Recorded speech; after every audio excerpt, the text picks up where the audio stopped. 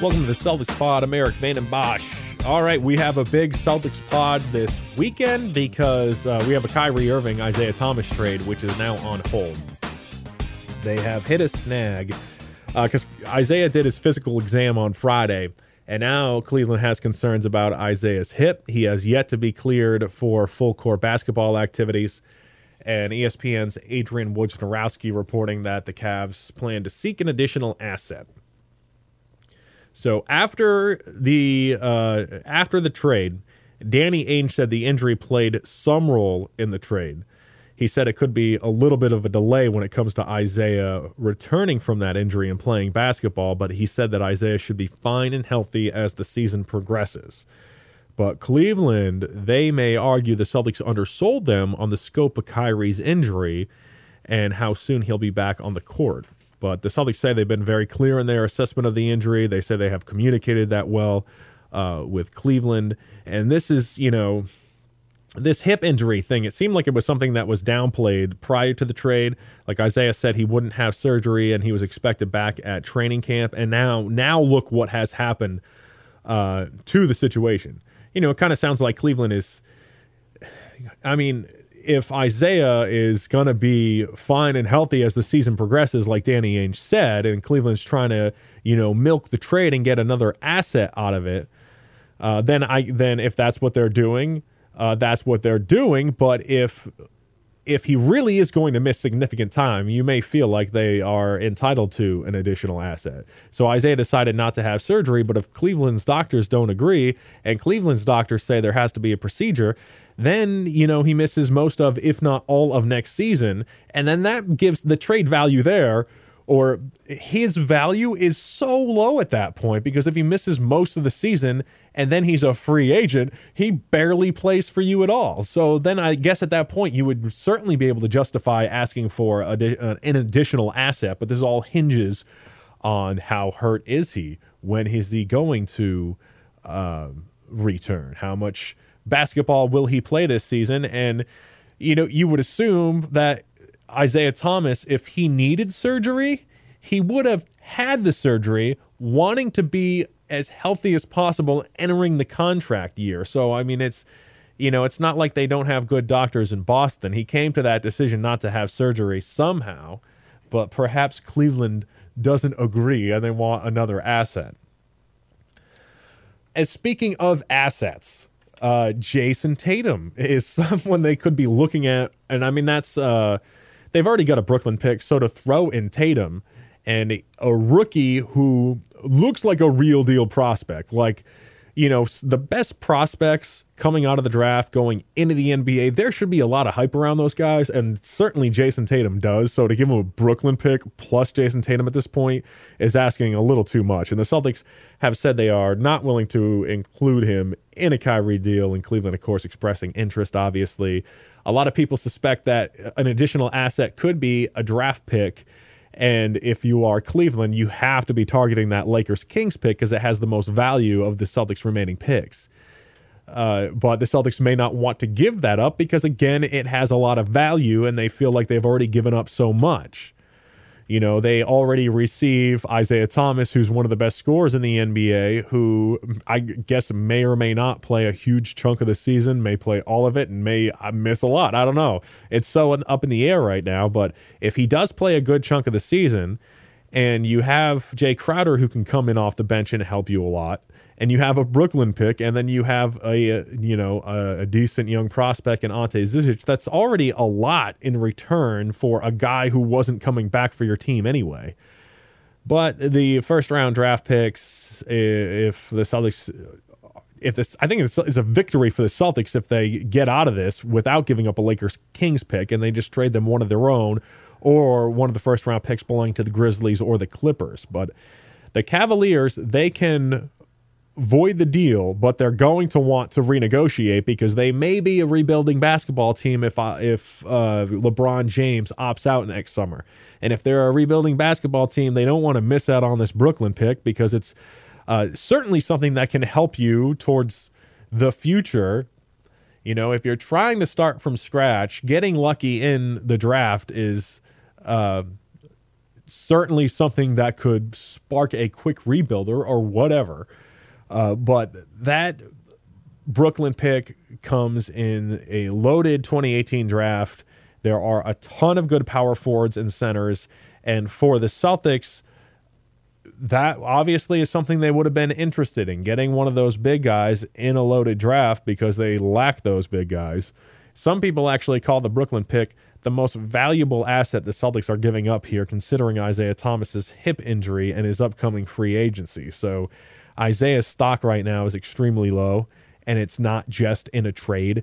It's next season going into free agency because in a contract year, he could get off to a slow start because of the injury. And then he has to adjust to playing with LeBron James.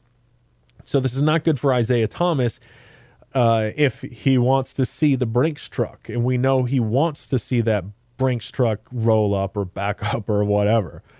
And he felt like he was well on his way to a max contract not that long ago because his value was so high. He was coming off a season in which he scored 29 points per game. He was fifth in MVP voting. He was all NBA second team. So his value was so incredibly high, and now it has just absolutely plummeted. I can't believe the point we find ourselves at right now, and how disappointed must Isaiah Thomas have to be. And it's not like this guy's ever had to prove himself in the past before, right? You know, I mean, he would have to prove himself going into this contract year, proving that he's healthy, you know, and that he can stay healthy, and that he can still be one of the best scorers in the NBA. And again, it's not like he's ever had to prove himself before, right? It's like this guy just gets every obstacle thrown in front of him. You know, he's 5'9". He's the last player taken in the draft, traded by his first two teams, goes to the Celtics, isn't even a starter. Everyone always doubting him because of his height, and now he has to prove himself all over again. But the trade itself has to go through, because if a deal does not get done, then you have the disgruntled Isaiah Thomas and Jay Crowder remaining in Boston, and that's just not going to happen. Those two upset. Obviously, Kyrie is not going back to Cleveland, but I feel like if this trade fell apart, you know, Cleveland could just trade Kyrie to a different team. You know, there's been interest there, obviously a ton, and Phoenix sounds like if Phoenix was at least willing to give up one of their better younger players, they do have some good trade assets in young players right now. The trade itself, this Isaiah Thomas, Kyrie Irving trade, it's good for the Cavs, helps them stay competitive now with Isaiah Thomas and Jay Crowder, assuming Thomas is healthy. Also, they can build toward the future with Zizic in that Brooklyn pick. So let's say Isaiah Thomas stays healthy, and I really hope he does. I hope Isaiah Thomas comes out next season and he's great. I hope he does not have an injury-plagued career from this point on. I hope he's that dynamic scorer who loves the game of basketball, who's so fun to watch. I hope that continues, and I hope he finds success in whatever basketball team he plays for next season and beyond that. And I hope he gets his max deal. I think Isaiah Thomas is good for the NBA. I really do. You know, he is a very charitable guy. He is known in the Tacoma and Boston areas as somebody who really donates his time, especially to young people. So he's done a lot off the court, and he sacrificed so much on the court, you know, playing after the death of his sister and getting his teeth knocked out, playing through a hip injury, and all of those things. Isaiah Thomas is just a beloved basketball player. Being 5'9" kind of adds to it as well. You know, it's somebody the kids kind of can relate to, I guess. They like that.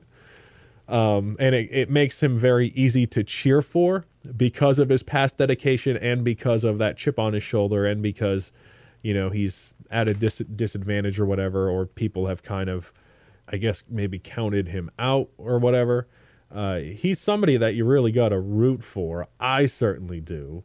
But if he is healthy, he's going to give Cleveland another consistent scoring option, because that's what he did for the Celtics last year. He provided consistent offense, and he took over stretches of games at time, and he scored points in bunches. And just picture, if you are Cleveland and your second scoring option is Isaiah Thomas, what a second scoring option that is. I mean, he can attack the basket, and he's just like elite finishing at the rim at 5'9" among the trees. It's just absolutely unbelievable. And then, to go to the free throw line as much as he does and hit about 90% of his free throws, that only adds to his value and what he can bring to your basketball team. The Cavaliers, though, they play a much different style of offense, so it's going to be interesting watching both these two teams adjust to their new styles. Isaiah was assisted on 43% of his buckets last season. Irving only on 30%. So Irving ran twice as many isolation plays. So Isaiah would be going to a place that led the league in isolations and was 26th in passes per possession. His previous team, the Celtics, the exact opposite, 28th in isolations, second in passes per possession. And if he was going to be LeBron James's teammate, he would obviously have to adjust to that. He would have to spend more time playing off the ball. And he actually took 102 more catch-and-shoot jumpers than Irving did last year, and that was because of the Celtics passing the ball so much. The most effective catch-and-shoot guy was Kyrie last season, though. His effective field goal percentage, catch-and-shoot last season was 70%. One of the most effective catch-and-shoot guys in the league in the regular season and in the playoffs. And then you've got Isaiah Thomas and Jay Crowder, who are both solid catch-and-shoot guys, but they're not quite as good as Kyrie in the catch-and-shoot, although Isaiah was a slightly more effective shooter overall last season.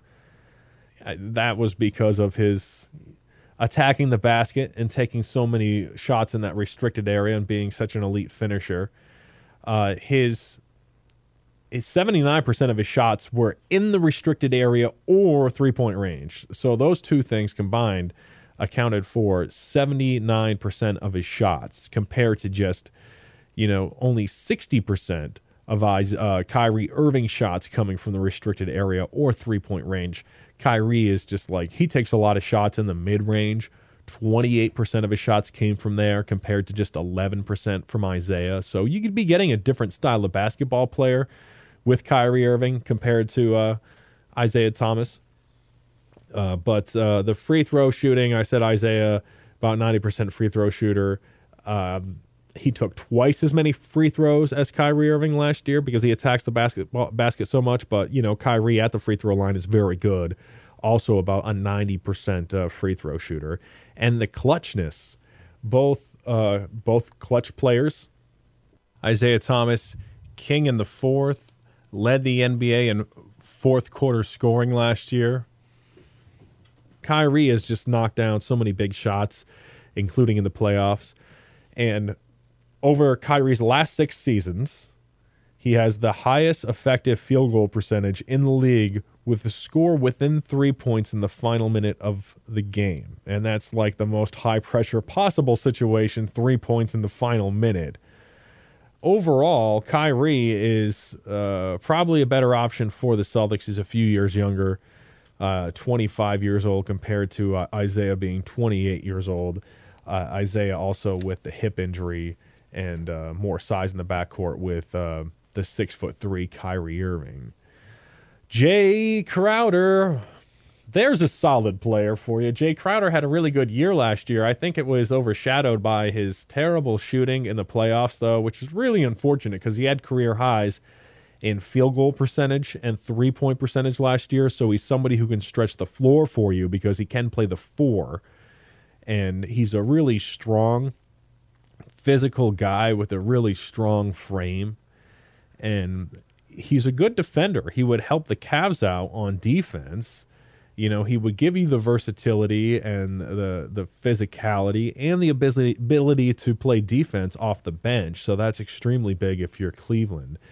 And just think about this, though. The Celtics are losing one of their best LeBron defenders. Marcus Morris is supposed to be good at playing LeBron, but if they had both of them, that would be even sweeter. Because Crowder plays well on LeBron in the Eastern Conference Finals last year. LeBron with Crowder on him, his effective field goal percentage was 50%. And that was down from his effective field goal percentage of 67.8% in general in that Eastern Conference Final. Crowder also expected to start at the 4 for the Celtics and play a ton at the 4 because the Celtics lacked bigs. One less power forward combined with those rebounding issues, and it's not like Crowder was a fantastic rebounder, but he was one of their top 5 rebounders last year, and 4 of those guys are gone. Avery Bradley, Olynyk, Amir Johnson, and then Jay Crowder. But the Celtics should be, I don't know. See, I was assuming before this Kyrie Irving thing, by the way, I liked the Celtics before this Kyrie Irving deal. They just had so much athleticism and size and length and skill on offense. I liked it before the deal, the team, quite a bit. But apparently I was unaware of how serious the Isaiah Thomas hip injury was. But one of the things that I liked about the team before this Kyrie deal was the wings being versatile with the size and length. I thought that would help their rebounding as a team. And also Aaron Baines coming in off the bench, maybe giving you like 15 minutes or whatever, a guy with a good rebounding percentage. So I thought overall their rebounding got better, and they were 27th in rebounding percentage last season. So that's bad. I assumed that would improve with the additions that they made. And now it's like they take a step backwards with losing Jay Crowder and even with Ante Zizic. There's no telling how many minutes he would have given you off the bench, but he would have been an option to give you, a 7-footer who's a traditional big, who's known for his rebounding. But he is gone in this trade. The thing with Zizic for me is he's so raw, and his leaping ability is so hilariously bad. And because he wasn't considered to be somebody who would come in immediately and have a major role, he's somebody who would have to build up to that. Because of those things, I guess I'm okay with Zizic not being a part of this thing. Only the Celtics need to do something to address this rebounding situation. I guess leading up to discussion about all the guys who are gone, I'll start with Danny Ainge and how he likes to break the hearts of Celtics fans because he was willing to trade Paul and KG to get those Brooklyn picks.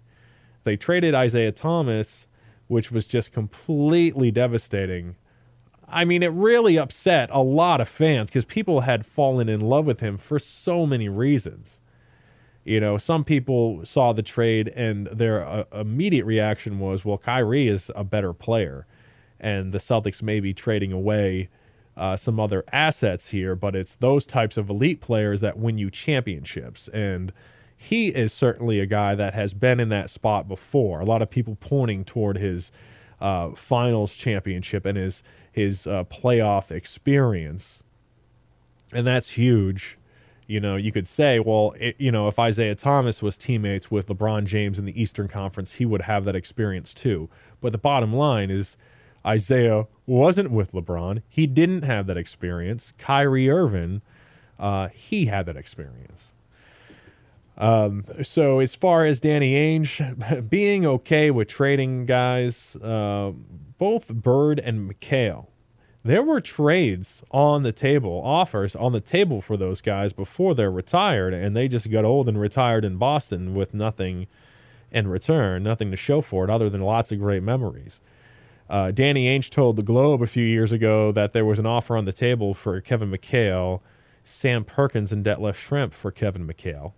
Also an offer on the Bird table, Chuck Person, Steve Stepanovich, and Herb Williams for Larry Bird, but those things didn't happen. They got old and retired in Boston. Danny Ainge said, hey, if that was my decision, it would have been like, so long, guys, thanks for everything, but that's a done deal, and we're just trying to keep ourselves competitive for many years, so we're looking towards the future.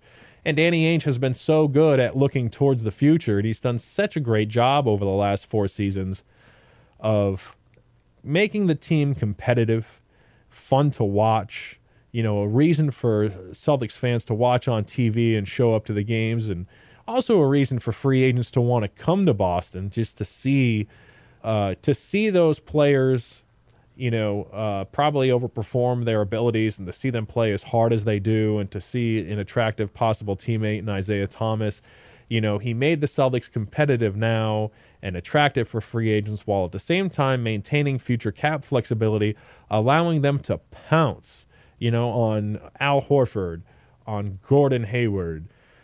But as far as this roster turnover goes, before the trade, the Celtics were already very different. They already had a lot of roster turnover before this trade. Jonas Jerebko, Amir Johnson, Kelly Olynyk, all those guys left in free agency. Also gone was Gerald Green, Demetrius Jackson, Jordan Mickey, James Young, Tyler Zeller. So, the back end of your roster, all that depth at the back end of your roster, those guys are all gone and been replaced with other young players who probably seem a little more they seem a lot more promising. A lot more promising than Jordan Mickey, Demetrius Jackson, James Young would be somebody like Shemi Ojale, Gershon Yabusele. But they lose so many guys, and before the Irving trade, they had already lost a ton because they had lost Avery Bradley, who was another one of those guys that fans hated to see go. But Danny Ainge, no fear of getting rid of a beloved Celtic for the betterment of the Celtics' future. So remaining, you've basically got Horford, not basically, but these are the only four remaining. Horford, Smart, Terry Rozier, Jaylen Brown. And Brad Stevens recently at the Basketball Hall of Fame said, it's going to be a lot of people having to embrace roles quickly because we're going to have to get to know each other quickly. And his ball handlers right now are Kyrie Irving, Marcus Smart, Terry Rozier, and Shane Larkin. His wings are Gordon Hayward, Jaylen Brown, Marcus Morris, Jason Tatum, Abdul Nader, and Shemi Ojale. And his bigs, and there's a lack of these guys, Al Horford, Aaron Baines, Daniel Tice, Gershon Yabusele. And your possible starting lineup. This is the most popular one I'll go with. Kyrie Irving, Jaylen Brown, Gordon Hayward, Marcus Morris, Al Horford. The only things you could say about that lineup would be that some people say Marcus Smart may start at the 2 instead of Jaylen Brown. Smart being the guy with more experience, and at the very least, he's a good ball handler and a great defender. So him possibly starting in that number 2 spot to begin the season, but Jaylen Brown representing the future, some people feel like he may overtake Smart, maybe even early on. But I guess for now, we'll go with Irving, Brown, Hayward, Morris, and Horford. And then a possible slight tweak to that lineup if Brad Stevens wanted to go big for a game or for whatever, even if it's just the few first minutes of the game. He could go big with Aaron Baines at the 5 and Horford at the 4, Hayward at the 3, Brown at the 2, Irving at the 1. So this camp battle is something that people have been talking about over the last couple of weeks. And, just like the 2 seasons before this, they had 16 fully guaranteed contracts going into training camp. Now they're down to 14 because of that trade. So that's good news for the likes of Shane Larkin, Abdul Nader, Daniel Tice, guys who maybe have been on the roster bubble. So 14 fully guaranteed contracts. That does not include Kadeem Allen, who signed a 2-way contract, Jabari Bird, who has yet to do that, but he's likely to sign a 2-way contract. Also doesn't include Daniel Dixon and Andrew White, 2 guys signed recently to partially guaranteed contracts, expected to play for the Red Claws. So this open roster spot, the Celtics can comb free agency, or they can leave it open for roster flexibility. And now we get to the fun part. For me, one of the best parts about watching the Celtics over the last couple of years is watching guys develop and watching them play as hard as they do. But for other people, they enjoy talking about roster reconstruction because it's been such a major part of the Celtics for the last few seasons. It's been a huge part of the Celtics. But we find ourselves at this point in the offseason looking at free agents, which is just great because I thought that was done, and it's not. So we get to talk about another acquisition, assuming they do fill that 15th spot going into camp instead of waiting until some point during the season or whatever. But a guy that makes a lot of sense is Andrew Bogut, because he's still a good rebounder and a good defender, and we know the Celtics need those things. 32 years old, though, and coming off a season in which he didn't play because he broke his leg in his first game with Cleveland. So 32 coming off a season in which he didn't play. He, by the way, could have signed with the Celtics. He did not, though.